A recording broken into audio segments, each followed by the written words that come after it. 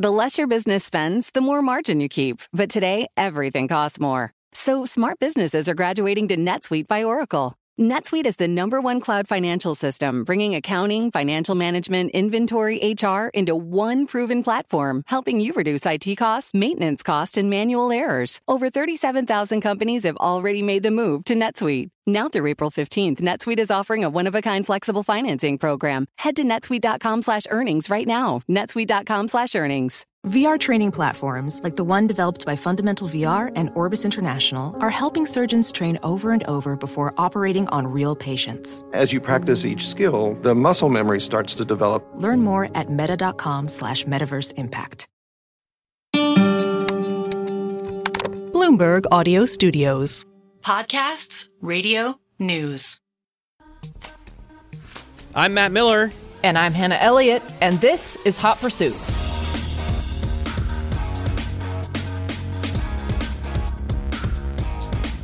Very exciting episode today because we're going to interview Randy Nonnenberg, the founder and president of Bring a Trailer, probably one of the most important businesses in the automotive industry to emerge over the last couple of decades, I would say. So definitely stay tuned for that. Plus, Hannah, you bought a car last week. I did. We did. We're going to talk about you and your partner, Corvette. Magnus Walker, bought another C3 Corvette. His and hers. We're going to talk about that for sure. I'm excited to hear what it's like to drive a C3 Corvette. Maybe when I come over, you'll let me take one of yours for a spin. And then I bought a car as well. I've been searching. I've been asking people for advice. Our email address, by the way, you can write in and tell me what you think about my choice, what you think about Hannah's growing Corvette collection. Our email address is hotpursuit@bloomberg.net. That's hotpursuit@bloomberg.net. And we do personally see and read each email you send us, and we do respond as well. Yeah, absolutely. We got so much feedback in terms of my car family hauler debate, and it was very useful.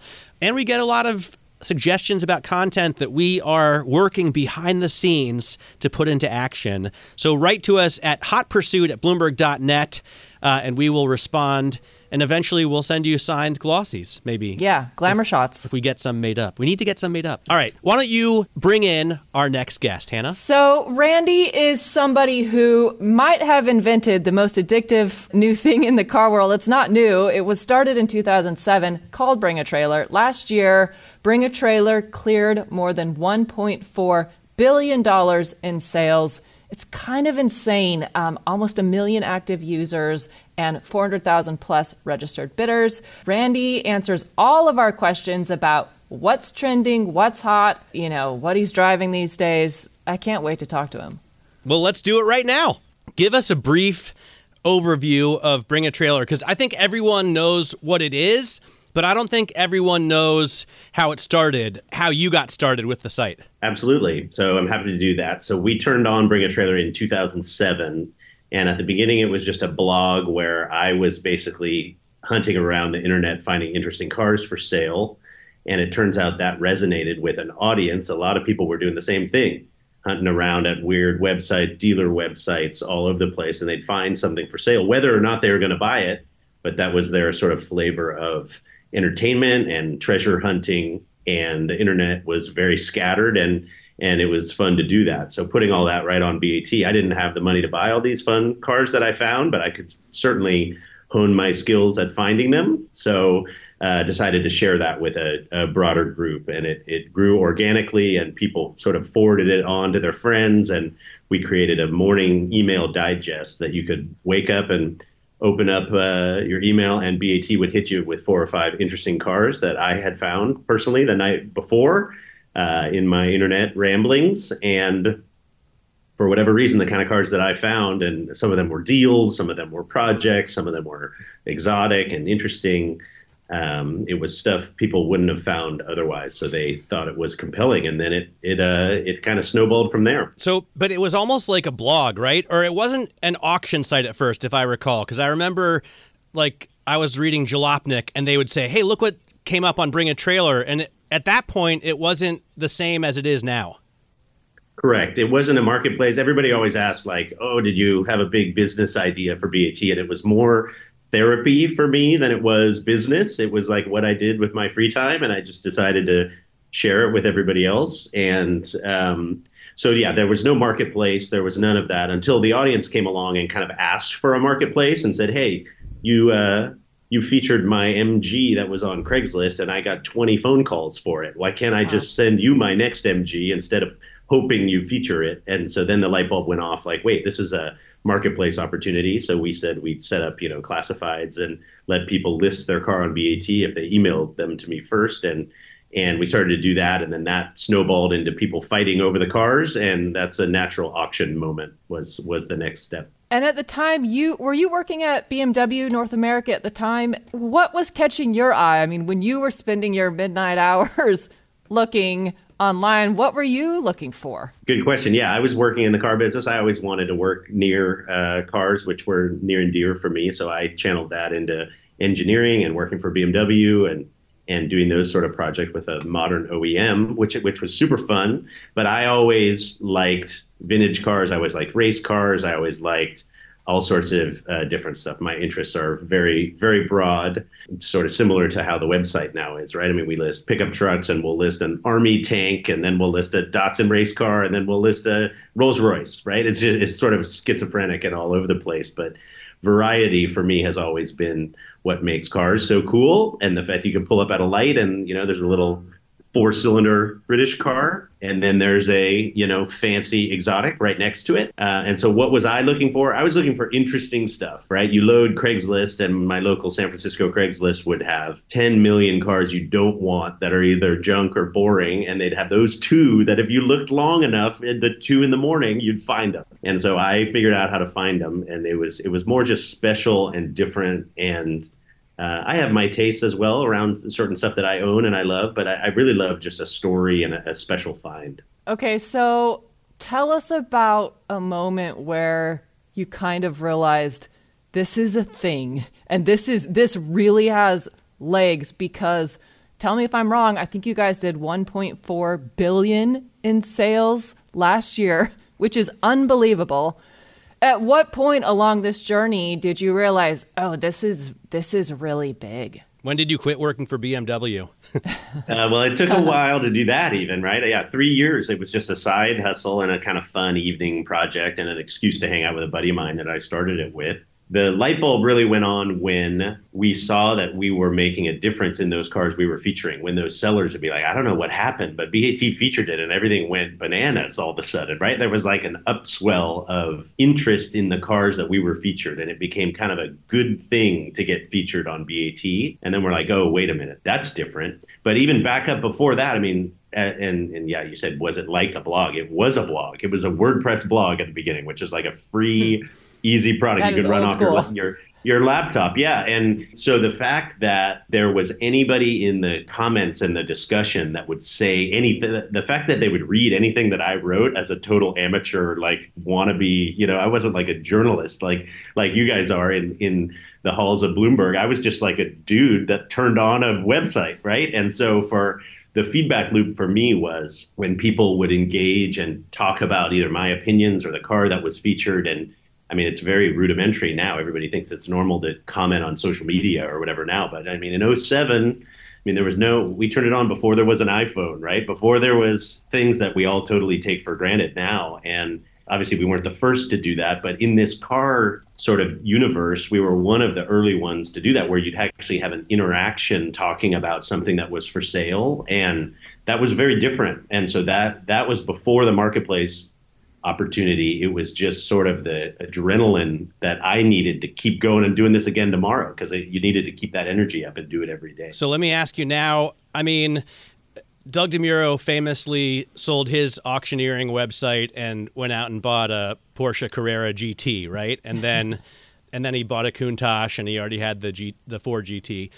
Did you go out and buy yourself something special, or did you build yourself a new garage? I mean, you now have the ability to take a hobby. For most girls and guys who care about cars, they sit on the internet all night like you and dream about what they could do. Now I imagine you could do it. You probably have like 100 employees and an office building. And so What are you doing now? We have all that stuff. We got 150 employees, and the site. No, your vulgarity is okay. I've heard different terms for it, but BAT. Yeah, you can do the balance sheet of BAT on a bar napkin if you have the patience and tally up everything on the website. That's very transparent and permanent.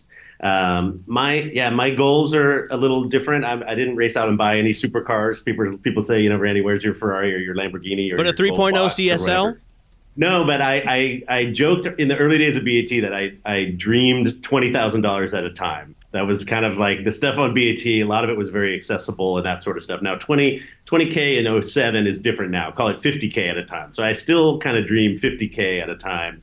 I bought some of my dream vehicles are, pickup trucks and I've seen some of those, Randy. They're very cool. And I think Hannah kind of shakes her head at me like, what is this guy doing? And friends of mine are like, yeah, why aren't you in some Porsche supercar, right? And I have a 72 GMC that's like my favorite thing in the world. It's parked here at BAT HQ right in the middle, and it's awesome. It was just written up in a magazine, but not written up because it's so expensive. It's written up because it's just so different and cool, and everybody loves it whenever you show up in it. So that sort of thing. I'm into 60s Alfa Romeos and have one that's a little dented up, and I drive on events and dirt roads and stuff. I don't have the one that's rolling out to Pebble Beach. I have just sort of some different stuff, and maybe that's just my style. But I don't foresee a $5 million supercar in my future. I foresee I still the early days of BAT was me searching for cars, and like here I am in present day. Like last night, I'm searching on European sites for $30,000 cars. It's kind of like what I do. And so by the way, does anyone really still do that, Randy? Because I imagine most of the cars on the site, everybody knows, and they go to BAT to sell it. If I have a 2005 GT, I know that I'm going to go to BAT for the best traction. But is there anybody still like searching, Craigslist in the Midwest? eBay Motors. Well, it's pretty painful now because things have changed, right? People have different channels where they can list these things, and even social media. Like if you wanted to sell your car and you have any sort of following on social media, a lot of people just throw their car on there, right? So the places have changed. And BAT is a lot of people in the early days were like, Randy, you're gonna uncover all the secrets. There's gonna be no more secrets anymore. And I was like, you know what? There's so many cars and there's so many websites and crazy people out there that hoard their stuff. Like there's plenty of supply. Thankfully, BAT now has hundreds of these every single week, and you can go find a bunch of good stuff. But I still go hunt around, dealers that are clueless and like have their 5 cars on their website only and stuff like that. You can still find crazy stuff. Now, Craigslist has, they don't have as many gems there as maybe they used to. eBay doesn't have as many gems as they used to because of, again, these alternatives. But it's still fun to treasure hunt, and I still do it. And I still have a bunch of cars I want to own before I die that I haven't bought yet. And so I have to figure out how to sell some and buy some and have some fun. Where are you keeping these? This is a space issue now more than anything, as anyone who loves cars knows. It's kind of a problem. I moved out of San Francisco. I used to have the little, tiny, 1920s garage in San Francisco. You couldn't even drive a modern SUV into the door. It was like for a horse and buggy or whatever. So that thankfully we moved beyond that and out to the burbs. But I have a couple cars at home, and then BAT, the office here in San Francisco, thankfully we're in an industrial space where the staff, several of my employees and myself, we keep a few cars, which is really fun. And then I have an outpost out in the mountains with a storage unit, and I have some again, a couple trucks up there. Hannah, you're smiling. Yeah. And then a couple cars. And then we have these partners. BAT has local partners all over the country now, which is really fun. And one of my favorite automotive things to do is to go on driving events all over the place in the U.S. and outside the U.S. And so I've kept a car at Wait, what's with that? What's with the partner model? I didn't know about that. In L.A. and East Coast. Yeah, so we have, I think it's 48 of these now, coast to coast. And we've always just sort of reacted to the car buying and selling customer and what they actually want. And some of them want to do everything themselves on BAT and are control freaks. So they want to do every comment. They want to take every photo. They want to do everything and be very involved. They got a lot of time on their hands. Well, that's right. So where that goes is the flip side of that is there are customers who have cars and they just want to drive them and have everybody else handle the rest, right? And so obviously we're a virtual company and we're based here in SF. So if somebody in Atlanta has 2 Ferraris they want to sell, we would start getting many calls saying, hey, who can help me do this? So we found that the best way to do that was not to prop up a BAT brick and mortar in every corner of the globe. It was to find who's the best person that knows how to take great photos and prepare a car for sale in Atlanta. Let's go get to know them and set them up and support them and promote them and frankly steer business to them. And we found many partners that know how to do that. And so many places where people are located, it's soon expanding outside the US. But right now in the US, in all the major metros, you can say, oh, I can take my car and drop a car and the keys with this person and they're trusted and they can get the car on BAT and get that BAT result, that magic BAT result that requires effort. But without the effort, you just kind of pay someone else to do it. And it's been working super well. We love it. It's been a fast track and a really successful system for many sellers. Success is more than a destination. It's a path you take one step at a time. It's dedication, it's fortitude, and it's the work, passion, and grit inside of us that comes before all recognition. That's what Stifel has been doing for over 130 years, and it's why Stifel is one of the fastest growing wealth management firms in the country. And Stifel goes beyond traditional wealth management to offer you a full suite of banking services, direct access to one of the industry's largest equity research franchises, and a leading middle market investment bank. Quietly, yet strategically, Stifel has built a company and culture unlike any firm on Wall Street. Because success is the drive it takes to keep pushing. It's the passion to keep investing. It's the best of each of us made better by the best in all of us. And that is where success meets success. Find a financial advisor at Stifel.com. That's STIFEL.com. Stifel, Nicholas & Company, Incorporated. Member SIPC and NYSE. You know success when you see it. Or you think you do. The people in the spotlight. Athletes, actors, artists. But what about the people behind the scenes? You know, the ones who make it all happen. The lighting engineers, the sideline photographers, the caterers. They're small business masterminds. And if there's one thing they have in common, it's making their money work harder. That's why they have a business bank account with QuickBooks Money, where they are now earning a generous 5% annual percentage yield. Yes, 5% APY. Making your money work as hard as you do? That's how you business differently. Learn more about QuickBooks Money at quickbooks.com/5APY. Banking services provided by Green Dot Bank, member FDIC. Only funds and envelopes earn APY. APY can change at any time. So this brings up a really good point, Randy. You mentioned the word trusted, and previously you also mentioned the word transparency and about how you could kind of figure out the BAT business plan on the back of a napkin if you wanted to. And I've covered the company and known you for some time now, and you've always been very transparent about the financials and kind of everything, which is unusual and wonderful. And I know when this whole idea of buying a car online first started percolating, there were a lot of people who said, I would never buy a car online. You can't trust it. How could you even do that without driving it or let alone even seeing it?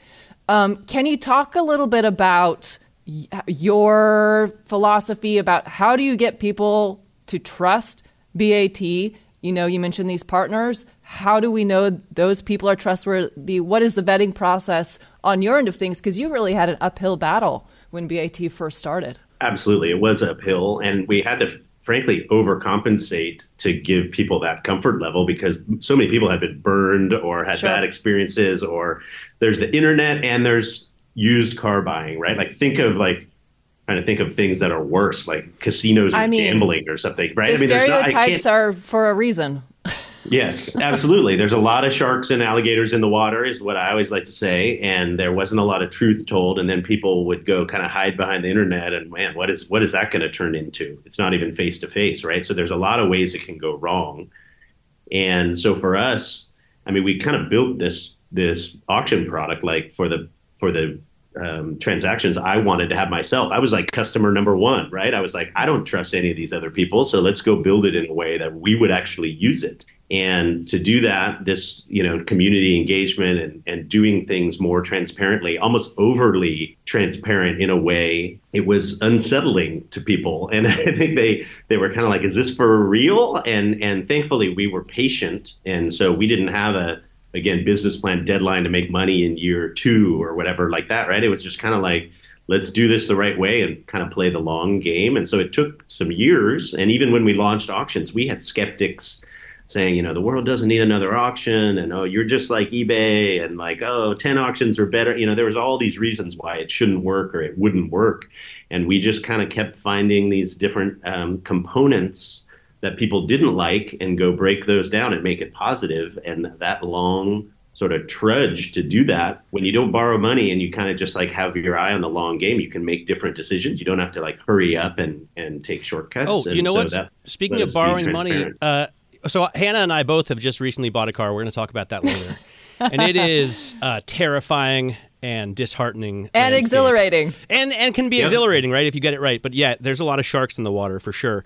One of the issues a lot of people have is financing, right? Okay, not the gal who picks up, the new generation Ford GT for $1 million, but for people who are buying like a $30,000 car or a $50,000 car, a lot of times they're going to be at a normal dealer financing. Do you have like a financing arm, or do you have to bring that into the equation? So you're teeing me up perfectly. Hannah was asking what's coming and what's going on, and so we're within days or a couple weeks of a new, pretty revolutionary product that we're excited and component of BAT that I'm happy to tease here, which is going to basically change the checkout experience on BAT. BAT has long been pursued by, financing, insurance, all these different sort of tack-on components that you could add. And frankly, we've been very skeptical of that because we didn't want to make it too commercial or muddy the waters or jump in with the first offer or anything like that. So a lot of people for a long time have said, why isn't there financing on BAT? You could do that so easily. But with the variety that we offer on BAT, again, a $5,000 Datsun and a $5 million Ferrari is our range. There's not a one size fits all, right? So a bank will walk in the door and say, hey, we want to be BAT's finance bank partner. And it's like, if it's that one dimensional, they have a challenge for the variety of customer and for the variety of inventory. And so we've always wanted like a suite of products that we can offer cleanly and in a non-confusing way. And again, in a trustworthy way. And so what's going to roll out for us is kind of the after the point of the auction is over, there's some decisions to make, and we're going to be able to offer a checkout process, which takes care of paperwork, financing, insurance, different sorts of things that are rolled up into a more streamlined and trustworthy transfer of funds is also going to be in it. These sort of things, which are right now, we're kind of like a dating service. We like match you up with the car, but then like what you do with your life is up to you. And that's great. And that freedom is great. But a lot of people are like, hey, can you help me with all these other things? And financing is one of them. We get asked all the time. And so we really think this new checkout, BAT checkout process is going to be really cool. And that's no joke. We're doing that after I get off the mic with you guys. We're going through some of the final demos this afternoon, and it will be out on the market soon. So by the way, I just have been looking at cars dealers across the country, and I notice a lot of them will charge a few $100s for dock fees, and then some say, oh, there was a $3,000 down payment in addition to the price, plus there's a $2,000 prep fee, and oh yeah, we sell LoJack on every single car, and we require you to buy it for $895.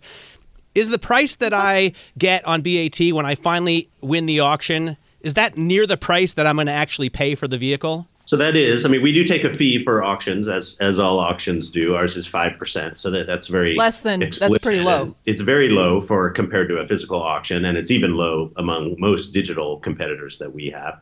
And I've always liked sort of low fees. I think it's one of the reasons for our success, frankly.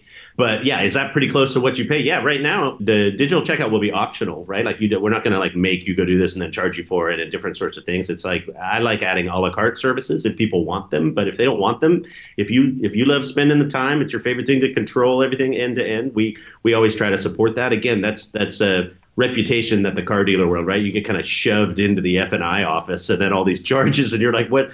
You walk out of there bruised and battered and say, what did I just Underbody do? Sealant? Do you have a tire and wheel package? Totally. Like special window tints you end up buying you didn't know you needed that are going to, who knows? So yeah, there's I've never liked that sort of stuff. And I think culturally on BAT, there's a desire from the entire BAT community that it's just clear and understood and not a pressure sales approach. And I think that has served us well. So yeah, anyway, a bunch of services that we want to be able to offer, and I'll offer them in a sort of delightful way that is additive instead of feels punitive. So yeah, you can walk away, but you bid on the car, there's a 5% fee. That you're not going to get away from when you win a car at auction. But then other than that, it's kind of up to you after that. I'm very curious who you see people cross-shopping against Bring a Trailer. I mean, I don't know if I want to say who's your competition, but if people are looking for things on Bring a Trailer, where else are they looking to buy a similar thing these days? Good question. And I'm very explicit about our competition and who's out there, right? When we started it, the whiteboard session was no joke. Like eBay was on one side and RM and Bonhams and Gooding and all these, high-end auctions were on the other side. And we tried to find a sweet spot in the middle. Now that was 2014, right? And fast forward, BAT Auctions will celebrate 10 years in June, July timeframe of this year. And so things change, right? For the better, for the worse, COVID happened in that timeframe. We've all lived a lot of life in the last 10 years, and the whiteboard right now would be totally different. Like they would be very different players right now. Some of them are the same, but obviously a lot of people have adopted our model of online selling and curation and listing quality and the things that we introduced. And you talk about, collecting cars out of the UK. They're a meaningful player.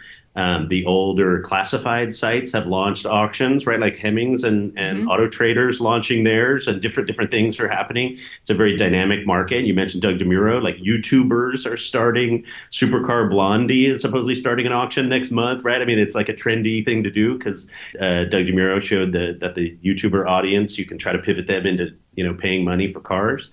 I don't know. Cars and bids, is that really creative? It's just, I guess it is what it is. I don't pick on anybody because Bring a Trailer, everybody said was the weirdest name of all time. Randy, tell the story. Tell the story about what Bring a Trailer means, because I think we know what it means, but let's hear it from you. Yeah, well, Bring a Trailer, I mean, I searched even before there was an internet when I was a kid. Instead of, reading the back of the cereal box, eating before school or whatever, I would read the classifieds in the San Jose Mercury News, and people would put funny little taglines and abbreviate that you paid by the letter and you paid by the line and stuff. So there were all these buzzwords, which was always really funny. And it was like this code that I had to crack and figure out. And I would do that every day. So I was pretty adept at it. But anyway, there were buzzwords, and one of them oftentimes was Bring a Trailer was written right there in the ad, because that could mean either a piece of junk in your side yard, or if there was like a race car in the classifieds, they'd say Bring a Trailer, or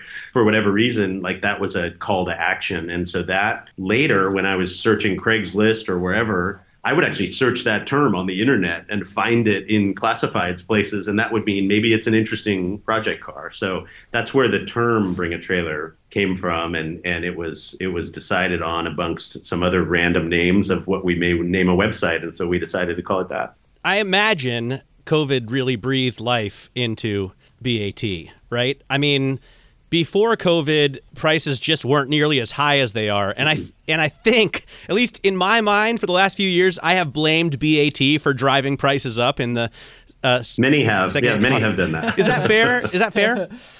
I think prices have gone up because people and COVID experience and what people have wanted has evolved over the last 10 years. Also, just $1. I mean, you guys are the financial experts, but $1 doesn't go as far as it did in 2014 or 2007. So prices are up in general. But I think we've helped, and some other media has helped shine a light on how cool cars can be, for not just it's a shiny, red Ferrari asset. But experientially, I think there's some events that have come on. I think there's different classes of car. This whole trucks thing that I'm talking about, like that wasn't that cool 20 years ago, but like it was embarrassing. If your dad had one, it was embarrassing. Yeah. Going down a dirt road now is actually, you see all these, every single print clothing catalog I get in the mail has like an old Bronco on the cover, I mean, like it's like a thing. So I think a lot of things have driven prices up. I think BAT has made it accessible and trustworthy, which I think unlocked a lot of bidders and financial capability of buyers. So that tends to drive prices up a little bit, sure. Success is more than a destination. It's a path you take one step at a time. It's dedication, it's fortitude, and it's the work, passion, and grit inside of us that comes before all recognition. That's what Stifel has been doing for over 130 years, and it's why Stifel is one of the fastest growing wealth management firms in the country. And Stifel goes beyond traditional wealth management to offer you a full suite of banking services, direct access to one of the industry's largest equity research franchises, and a leading middle market investment bank. Quietly, yet strategically, Stifel has built a company and culture unlike any firm on Wall Street.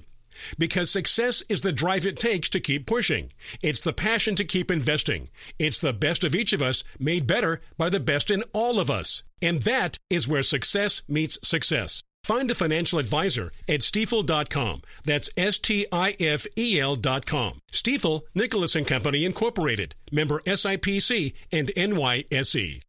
You know success when you see it. Or you think you do. The people in the spotlight. Athletes, actors, artists. But what about the people behind the scenes? You know, the ones who make it all happen. The lighting engineers, the sideline photographers, the caterers. They're small business masterminds. And if there's one thing they have in common, it's making their money work harder. That's why they have a business bank account with QuickBooks Money, where they are now earning a generous 5% annual percentage yield. Yes, 5% APY. Making your money work as hard as you do? That's how you business differently. Learn more about QuickBooks Money at quickbooks.com/5APY. Banking services provided by Green Dot Bank, member FDIC. Only funds and envelopes earn APY. APY can change at any time. When I think of collector cars, I always think of the Mustangs and the muscle cars. Hannah, I'm sure, thinks of the Ferraris and also Rolls Royces, of course. Yes. Just all Rolls Royces. She's the all higher the end, right? And I'm like in my uncle's garage. But what are the hot cars right now? Because obviously a 60s That's what we really want to know. Mustang is going to be, or the Bronco, you know, it had its moment, sure, for the last few years. But what about right now? What do you see as the rising stars? Yeah, there's a few that like were rocket ships to the moon for a while there. And then now they have pulled back. Broncos have pulled back. It got a little out of control. And then honestly, there was a macroeconomic sort of reset in 2023, which brought prices down kind of across the board compared to 2022 was the peak of the bubble. And then it kind of settled down. People got some sanity, but there were broader financial implications as well. And so I saw almost all prices come down a little bit last year, and now they're stabilized and people kind of are back to basics of what do I really love? What do I really want to, again, experience? And I think the things that are being driven, specific models, there will always be this sort of nostalgia narrative, meaning that as time marches on, newer and newer cars get more focus, right? Everybody was talking about, 90s cars a little bit ago. Now that narrative has marched into the early 2000s cars and up to 2010 type cars. Those are, starting to be 15 and 20 years old now. Does that make you feel old? It does. It does. It makes me feel old too. That classic cars have airbags in them and that sort of thing. What? But that's insane. That is insane. But those are getting older in a younger group, right? People in their 30s. They were kids when those cars were coming out and that sort of stuff. So I like how that marches forward because it kind of lets different models from different eras. It bothers me when a Fox body Mustang gets a six-figure price. I don't get it. And that happens a fair amount. A 93 Cobra Mustang is a 30-year-old car, and it's quite a collector's item at this point. I don't know if you've driven a Fox Mustang recently, but it kind of feels old. I haven't since 1993.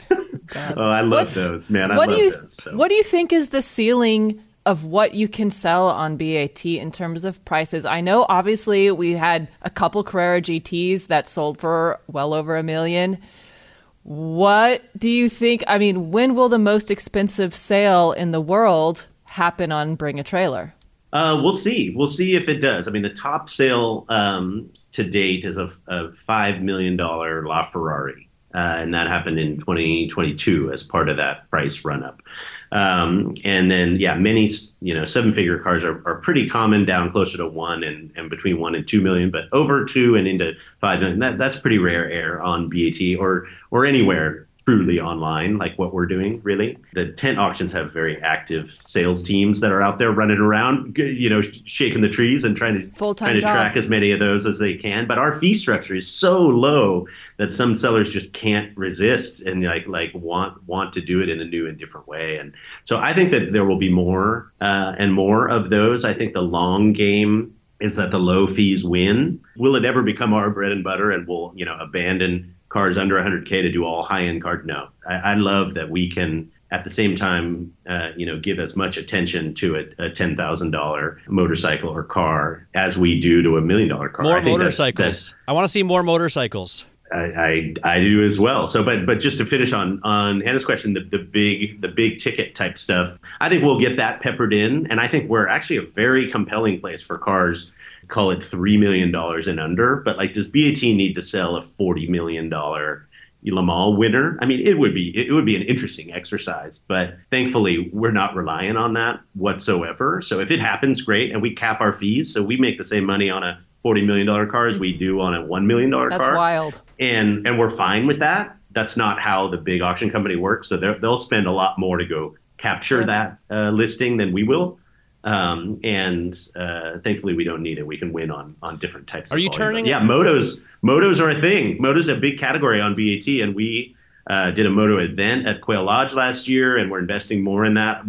People don't see it because it's a little bit mixed in with the cars, but we're the largest motorcycle marketplace online by a good measure. Wow. I think there's 40 to 60 motos every week are listed and transacted on BAT.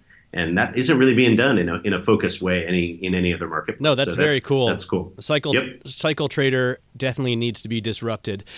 Are you turning a lot of cars away? I heard you say one time you're listing one Ford GT a week, but you don't want to do any more than that because you don't want to let them stack up. Are there lines of cars like 65 Mustangs, or Broncos where you're saying, hey, we'll sell your car, but not until March 15th? There can be. It all ebbs and flows. I check in with my team on a routine basis on what's like that. We don't want things to stack up because if you have to wait a long time to list your car, that's not as compelling as a seller. But there are certain models where we don't want it to overlap. And if you were a seller, you're selling the most perfect Rolls-Royce Corniche or whatever, and then it goes live, and the next day the same color, same car goes live. You'd be like, wait a minute. I want the scarcity and the rarity is what we don't want to flood the market here with Corniches. You don't want to get crazy on the Corniche market. So, that's an example. But yeah, you mentioned Ford GTs, the 05, 06, the first Ford GT.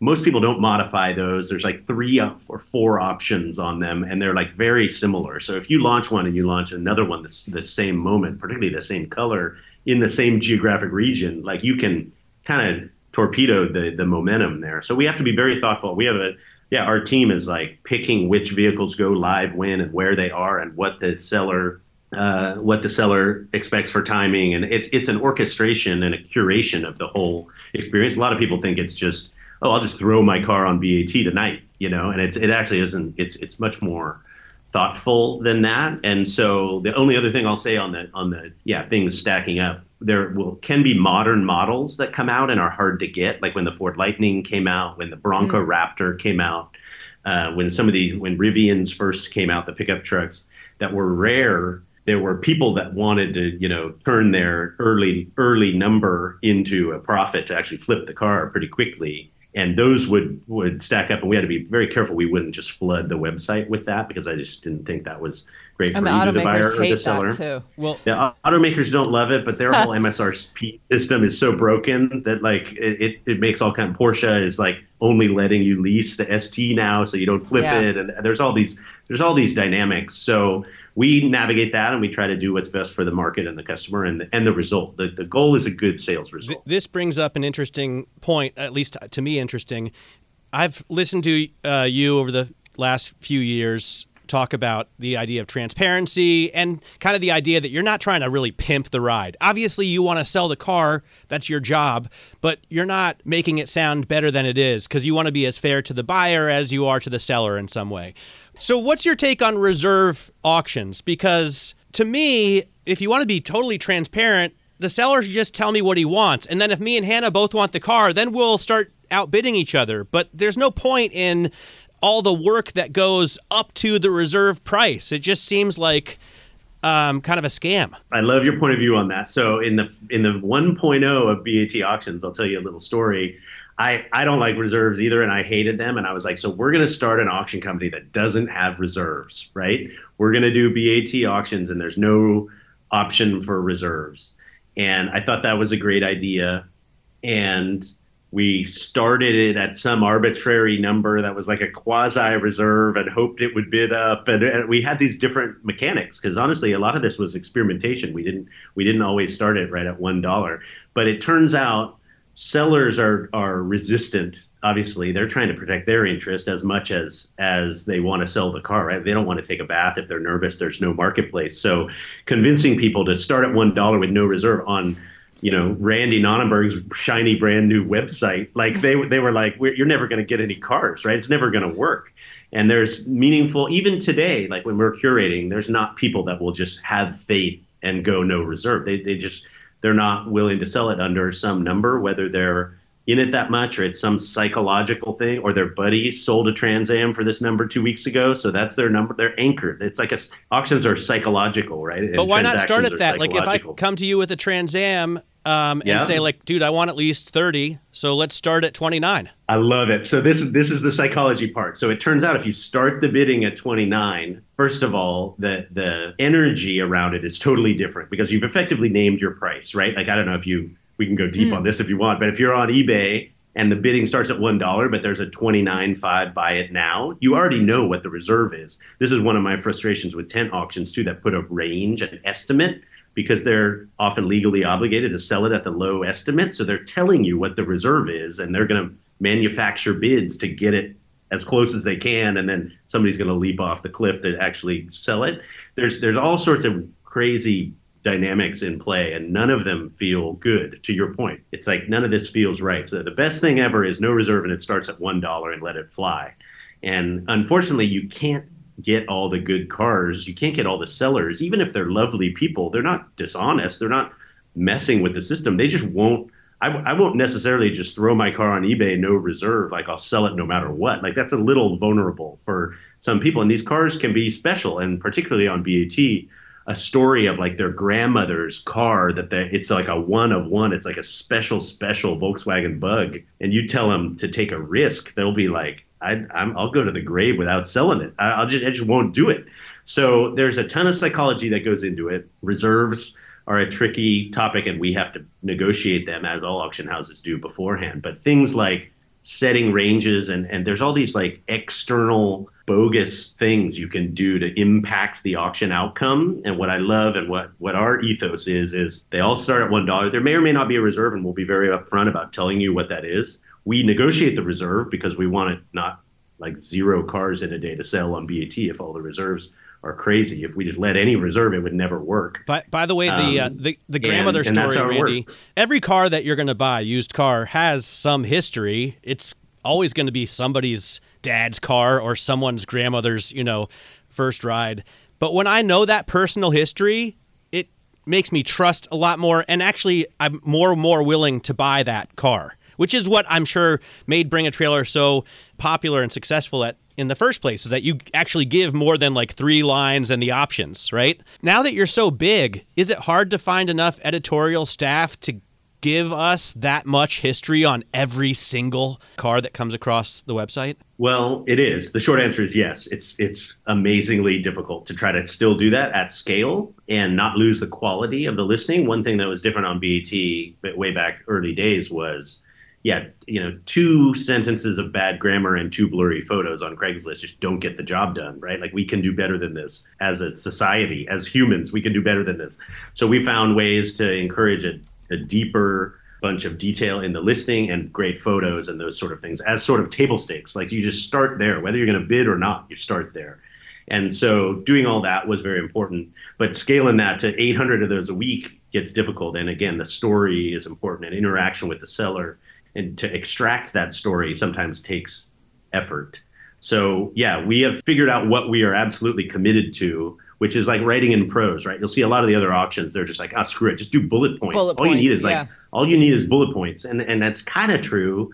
But that specialness at auction is what makes people care and makes people bid. And so could we list an R107 SL with like 10 bullet points? Yeah, we could probably do that. We could probably fire, a ton of those out onto the marketplace at the same time and do it all with AI, right? But that you'd lose something if you did that. So we've always wanted to, hang our hat on that quality metric, and we're not going to let go of that. And we'd rather develop tools to maintain that quality metric instead of veer away from it. And I think that's again part of the success and why people stick around on BAT. I'm really interested in the psychology of buying and selling old cars, Randy. I don't know if you ever go to like the Pomona swap meet, or, some of these flea markets that also sell cars. But I'm just curious about, what have you learned about buying a used car and haggling over a price, and who should make the first offer? And do you say a number first, or do you force the other person to say a number first? I just want to hear some of your, what have you observed and learned, and what can you teach us about being incredible buyers and savvy negotiators when it comes to price? Good question. So some of that is auction, and some of that is just, a handshake transaction, at a flea market or at a car sale lot. And there's, a lot that goes into that. But what gets people to purchase is either the item for sale or the some connection to the person that's selling it. Like you believe what they say or you like it, right? Like I would buy a modern car at the closest Ford dealer to me. The inventory is the same. It doesn't really matter whether I go an hour away or I stay close. Yeah. And that's why online models for that are taking off, and the dealer model is evolving. But for one special thing, it gets into deep emotional investment in the deal. And that's why a 7-day auction is very interesting, because it kind of gives you time to ride this roller coaster. There's this elation when you first see it and you're totally over optimistic about everything. And then kind of reality sets in when you do your homework, and then fear sets in when somebody else might get it instead of you. And then, it's this whole deal. And it is like by the dating. end of it, it's crazy. Yes. Yeah, it can be. It can for sure. So we've seen all sorts of different dynamics there, and I tend to stick to the auction narrative because we don't list too much private party. I buy cars and sell cars in a whole bunch of different ways, but the auction psychology, I've looked into it, and there's HBS studies on auction dynamics and reserve, like you were talking about, and what does it feel like to get outbid, and the winner's curse of you're going to go higher, and oh no, now I want it. What do I do? Yeah. All these different components of the psychology. And what I always tell my team, and what we've experienced over the years, is you pull one little lever and there are other things. Everything's interconnected. So you say if it's a no reserve auction, what does that do? That impacts 5 other things, like how people play the clock and how many people try to show up late on a no reserve auction as opposed to bid early. And what if you bid huge the second day and block everybody out? Is that a winning strategy? Does that work? And all of I'm curious. It can. The craziest one is we've seen. It's a very small handful. There's been 140,000 auctions on BAT now, but there are a few that stick out where on the first day, a person won it with a first day bid. Wow. Big. And that's crazy. And it's probably, you can probably count it on 2 sets of 10 fingers how often that has happened, because it's a very unusual approach. And most people are more, let's see what happens towards the end minded or strategic. I love in that way. So somebody was there's I don't know, a 69 Camaro, and I want it. It's worth 40, but I don't want to spend too much time with this, so I'm just going to bid 65. It's a little crazy if you think about it, but yeah, I don't know. I'm going on a fishing trip. I'm going to be out of Wi-Fi, and I don't have a surrogate to help me do this. So I'm going to win this. I'll be taking the car. Thank you very much. It's like when you have a straight flush or whatever, and you just drop it down. It's I'll take the car. Thank you. I'm all in. And everybody, there's crazy stories, and it's fun to have a front row seat and watch that, right? Because it plays out 100 times a day. This crazy psychology roller coaster, and it's kind of fun to see. We have to talk about EVs a little bit, because I know you mentioned you recently bought your first EV, and I'm curious about how that's going. But I also want to hear about EVs selling on Bring a Trailer. You know, we talk so much about this emotional connection and the story behind what is being sold and the roller coaster and how it really reels people in. Is that possible with an electric vehicle? Is it possible to feel emotional about electric vehicle? What can you tell us? As an aside, I will say when I was looking for an R1S, I decided that I would just only look at Bring a Trailer because I didn't feel like dealing with anybody else, and they're not like sitting on dealer lots, right? But I knew that BAT was going to have one every couple of weeks, and that's the only place I looked for one. And they sold for good deals. Some of them are a deal. Yeah, the market's moving on those. Those were one that they're huge. The first one we sold was like 30 over stick crazy, and then it settled down. And just like all those in-demand models, that has happened. So, but electric cars are obviously super prevalent and interesting, and the whole Tesla narrative is like going to go down in history as a crazy story that everybody had on the tip of their tongue for years and years and years in the car world, and rightly so because it's a compelling and interesting product. We have an electric EV category on BAT where people are selling cars, and people always ask, are they special enough, or are they cool enough, or are they nostalgic enough?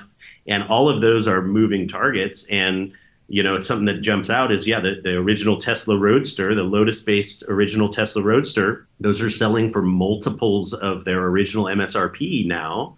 And people consider them a collector's items, right? Whether you're a Musk fanboy or a Tesla driver and you think that's a cool collector's item. There are different models of every make, like the early, low serial number Porsche 911, the first one or whatever is worth $1 gazillion, right?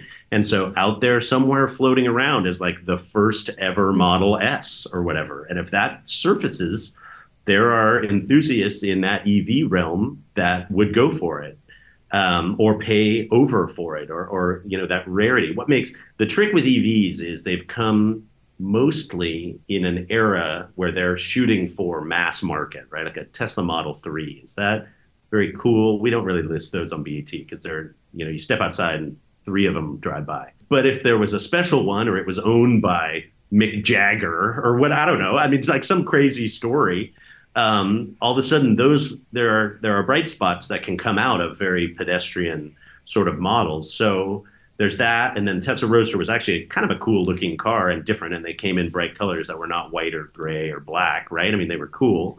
And then there's other models, right? The EV trucks that came out, and there's more like stuff that is on waiting lists and are special. Those EVs have a bunch of traction, like you're saying, buying a Rivian on BAT. Or the Hummer, obviously. So, yeah, the Hummers were very, low production at the beginning, and people wanted them. So I think EVs, there's innovation in them. Some of them are cool looking. Many of them are just appliances going down the road and nobody really cares. And so that's terrible for auction, right? Like Hertz selling a zillion Tesla Model 3s back to the market. We're not going to scoop those up and list them all on BAT. That doesn't make any sense. But I think EVs, some of them, if designed properly, can be very cool. What did you get? It's funny. You said Rivian, man. I got an R1S. Oh, nice. That we've used as a sort of shuttle and support vehicle at our events. We have a calendar of events through the year, and so that says BAT down the side of it, and people love it. That thing's super cool. My kids asked to ride in that one as much as the classic cars, just because it's kind of like a spaceship. Very cool. Hey, dude, thank you so much for your time. Yeah. I really do appreciate it. It was great talking to you. I still have a million more questions, so maybe someday we'll run into each other at one of your 48 partner locations, and I'll be able to ask. But really appreciate you joining us. Randy Nonnenberg, founder of Bring a Trailer. Success is more than a destination. It's a path you take one step at a time. It's dedication, it's fortitude, and it's the work, passion, and grit inside of us that comes before all recognition.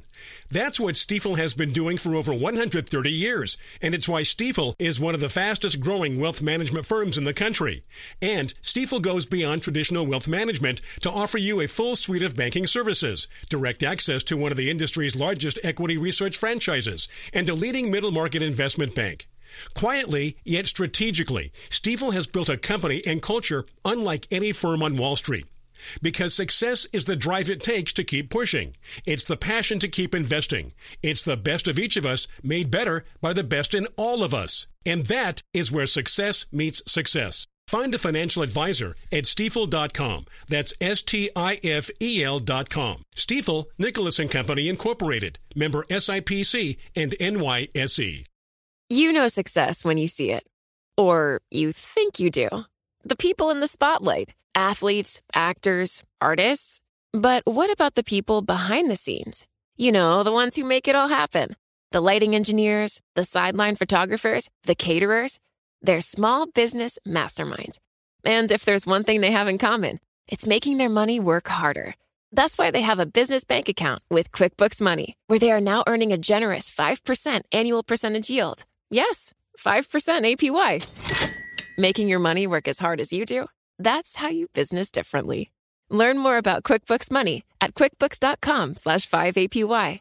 Banking services provided by Green Dot Bank, member FDIC. Only funds and envelopes earn APY. APY can change at any time. So it's kind of perfect that we're talking about buying things on Bring a Trailer, because you can go on Bring a Trailer and sort of choose which makes and models you want to set a note for if you want to get alerts when they go online. And obviously one of the alerts that I've set up on my phone is C3 Corvettes, because I own a 77, which is sort of toward the later end of the C3 generation. And so I see all the time all these Corvettes coming online. And Magnus, we share the 77. Magnus kind of wanted one of his own. We should say for the listener that Magnus Walker is your partner in crime. Yes, he is, in crime and in life. And so we kind of always have an eye out. And a couple weekends ago, we went to the Pomona Swap Meet, which is this old swap meet that happens at the fairgrounds out in Pomona, 40 minutes outside of Los Angeles. I really want to go. And you would love it. It's so cool and so fun. And so we're walking through, and it's just every different kind of car. There are tons of Beetles and old Cadillacs and old Mustangs and a few old Porsches and just everything. And it's really fun to people watch. And when we were out there, we saw a friend of ours, Jose, who had just bought a cool sort of burnt orange 1969 C3 Corvette, chrome bumpers, 4-speed manual, small block. A manual? V8. Yes. Very cool. And literally he bought it like 10 minutes before we ran into him. So of course Magnus is super bummed, because of course you want what you can't have. Yes. We didn't know we needed it, but now that we know we can't have it, we want it. But happy for our friend or whatever. And, at the time, Magnus did say, hey, if you want to flip it to us, give me a call, because Jose was talking about painting it. It's I don't want to call it ropey, but it's got quite a patina on it. Patina is a good word. Sure, it's been repainted. It's not original. This is not a Concours quality, but it is driver quality, and it looks super cool. And it actually, as it turns out, drives great. Anyway, fast forward to last week, and we get a call from Jose. Hey, you want to come look at the Corvette? So we're like, obviously.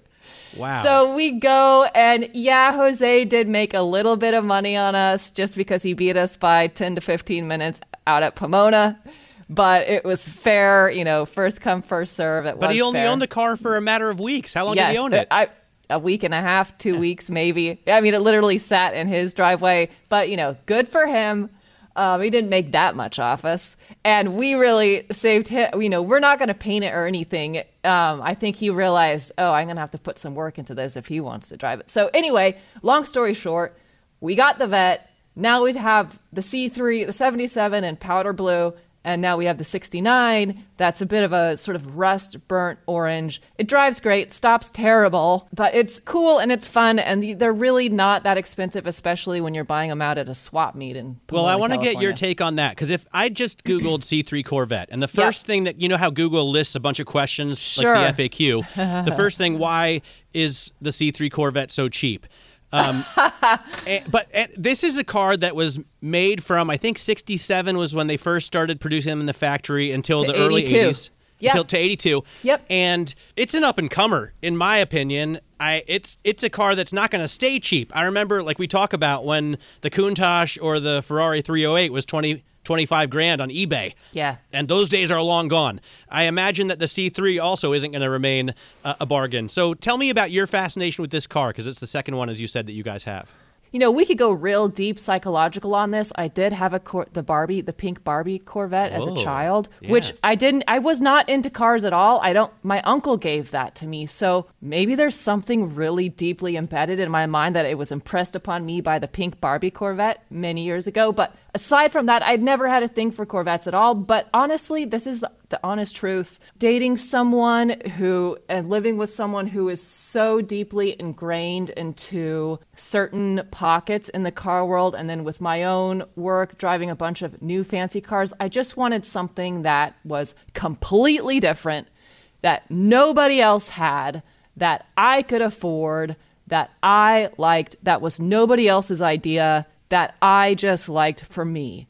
And bravo! It didn't hurt that Joan Didion, of course, has some iconic photos of her with her C3 Stingray when she was living in Los Angeles, about a mile from where I currently live. So, if Didion likes it, of course, that's a very, very good stamp of approval. But the other thing about the Corvette, I am new to Corvette, so I am in no way an expert, but I do know that this car is really an American icon when you think about how and why it was designed, the fact that it has been in existence since the 50s for so long, uninterrupted. There are very few American-made automobiles that have that type of heritage and pedigree. And, I love European cars. Obviously, I own a Rolls Royce and love Porsches and love many, many European cars. But I just think it's cool and it's different. And nobody else I knew owned one when I first got it or was talking about it. They're inexpensive. I could afford it. So do you track the values, by the way? I mean, you said you had an alert on BAT. Have you noticed them going up and up? They really, honestly, I do look every now and then just because I'm curious, and because when I first started looking for one, I really wanted a white one, which I know a lot of people hate white cars, but I liked it. I was one of those people before. Yeah, I know. We've discussed this. Yeah. To me, the values seem all over the place. You can get a C3 for $15,000, running C3 for $15,000, or you could spend $80,000. They really seem all over the place, and it really depends, of course, on the engine, what kind of transmission. So many of them are really in very poor condition, and I have to say, where something like a Rolls Royce or a Porsche might look still fine and cool if it's a little bit dirty or ropey, the Corvette does not hold up well. If it's dirty and really rough. That's got to be part of the appeal, I imagine, though, right? For me, I don't like, that's not my look. Oh, okay. So they walk a very fine line between being extremely cool and extremely horrible. What's it like to drive? Because it's got such a huge front end. At least to me, the proportions look like it's all hood, right? Yeah. But I've never been in one or driven one. So what's it like? Well, there's a reason for the chrome bumpers in front. And the first day that I drove my brand new to me Corvette to the office, I pulled in and just touched the cement wall when I was parking. I wasn't even on the gas. The car was just rolling forward when I was parking, and I just touched it and died. It was horrible and devastating. And all that to say, it takes a second to readjust, because you're right, the front end is really long. The chrome bumpers on every model? Because No, the chrome bumpers are more desirable, and those will cost you a little bit more, which is why this particular new Corvette, the 69, the earlier ones have chrome bumpers. The later ones, like the 77, don't.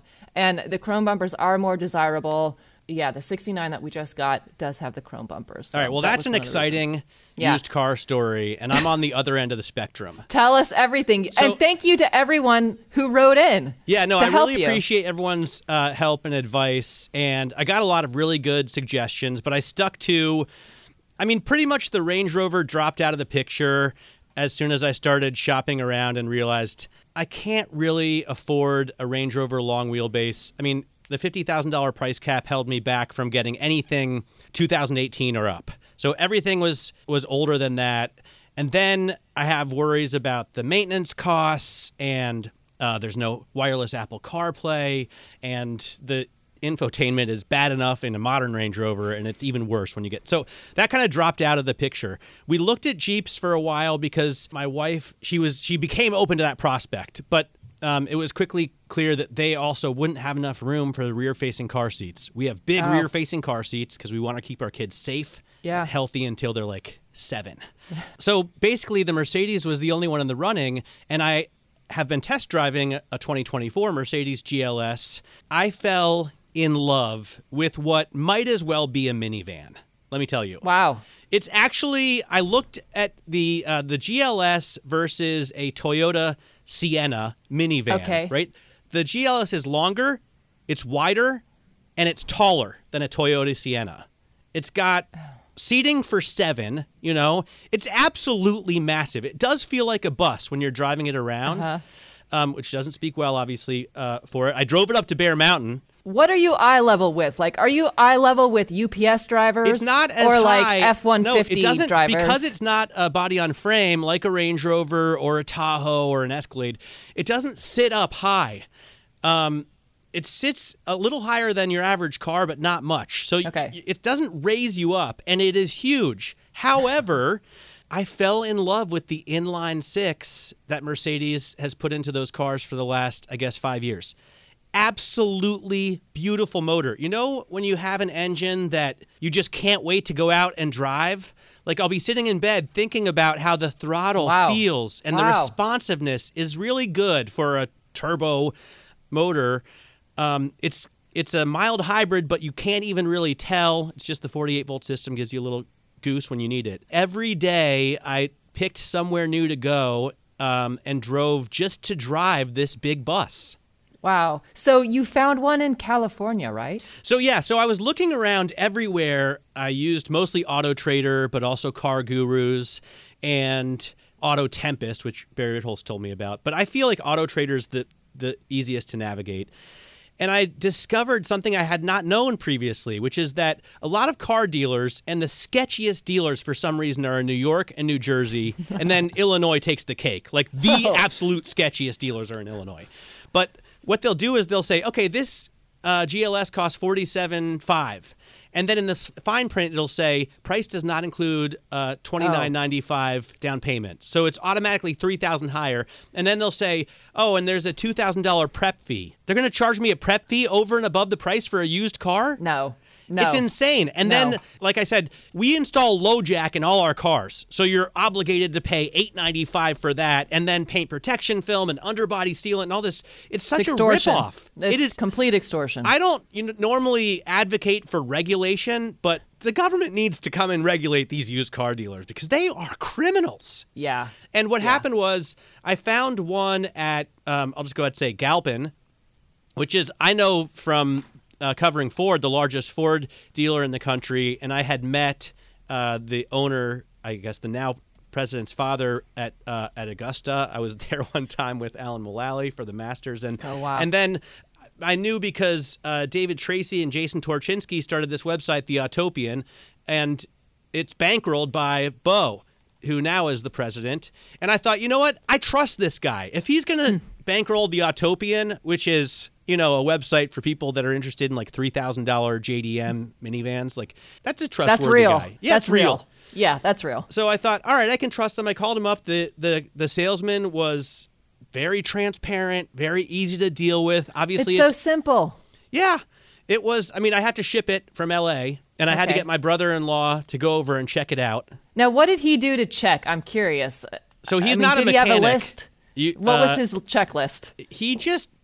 I didn't know. I just wanted someone to test drive it, right? Yeah, it's a fairly new car. It's a 2021 GLS 450. Fine. So it's still in warranty. So I thought at first about getting a pre-purchase inspection, but it's in warranty. Like, if something's wrong with it, I'll just have Mercedes fix it. I just wanted someone to look at it to see that there's not too many scratches. I didn't want the driver's seat to be too used up, you know.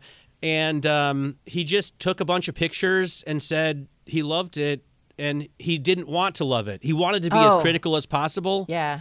But he said it was cool. So what it's not color cool. is it? It's emerald green.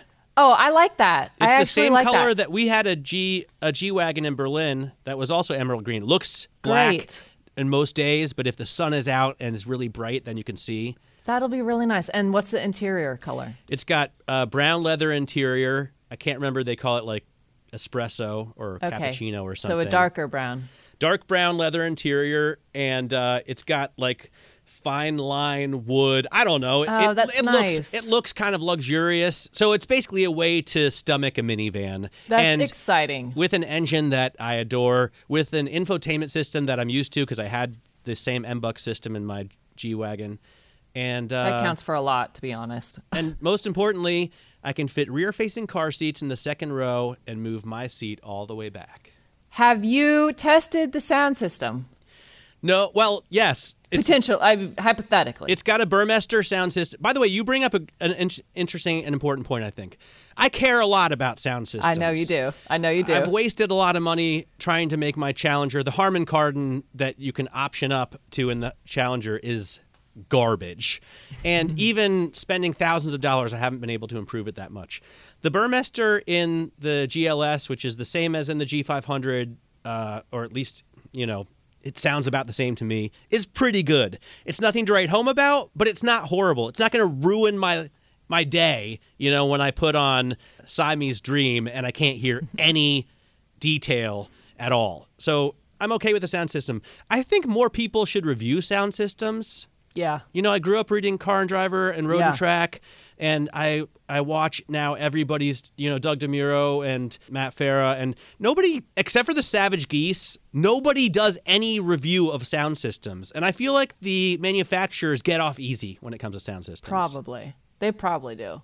I'm genuinely really curious to hear what Edna thinks of the car.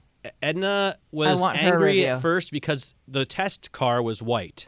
But I think she'll be happy that the actual car we're buying is green because she's obsessed with T-Rex. And so we've dinosaurs everywhere. And she thinks, I don't know if T-Rex was really green, but to her, that makes the car like a dinosaur. I love that. Great. All right. So that, I guess, wraps it up for this week. What do you got coming up? Ooh, you know what? Tomorrow I'm driving a Cybertruck. Actually, I should have led with this. I'm driving the Cybertruck tomorrow around Beverly Hills, and I may, try to valet it somewhere for lunch and see how that goes, and see what the valets do with this enormous vehicle. And then next week early, I'm going to go to Vegas to drive a new McLaren. Wow, the 750S. So stuff to look I feel like the Cybertruck is even more interesting. Like the McLaren is obviously going to be amazing. Sure. Right? The Cybertruck's more of a wild card, right? Exactly. Yeah. I'm driving, by the way, I just picked up a Kia EV9. I like the EV9. And I just drove it from the garage to the office, so I don't really have a verdict yet, but I will tell you more about it next week. Let's put it like that. Okay, all right. We're all in suspense. All right, well, I guess that does it for this week. Join us same time, same place next week. And definitely give us an email. The email is hotpursuit@bloomberg.net. Hot Pursuit, all one word, all lowercase, at Bloomberg, BERG.net. I'm Matt Miller. And I'm Hannah Elliott. And this is Bloomberg.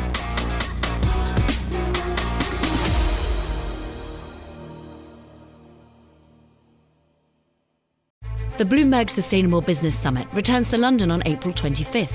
For a solution-driven look at the sustainable business and finance landscape, looking at the latest trends in ESG regulations, supply chain innovation, and transition finance. Speakers include leaders from CDP, Emirates Environment Group, TNFD, C-Trace, COA, and more. Summit advisors include Citi and Schneider Electric. Visit BloombergLive.com/SBS2024 to learn more.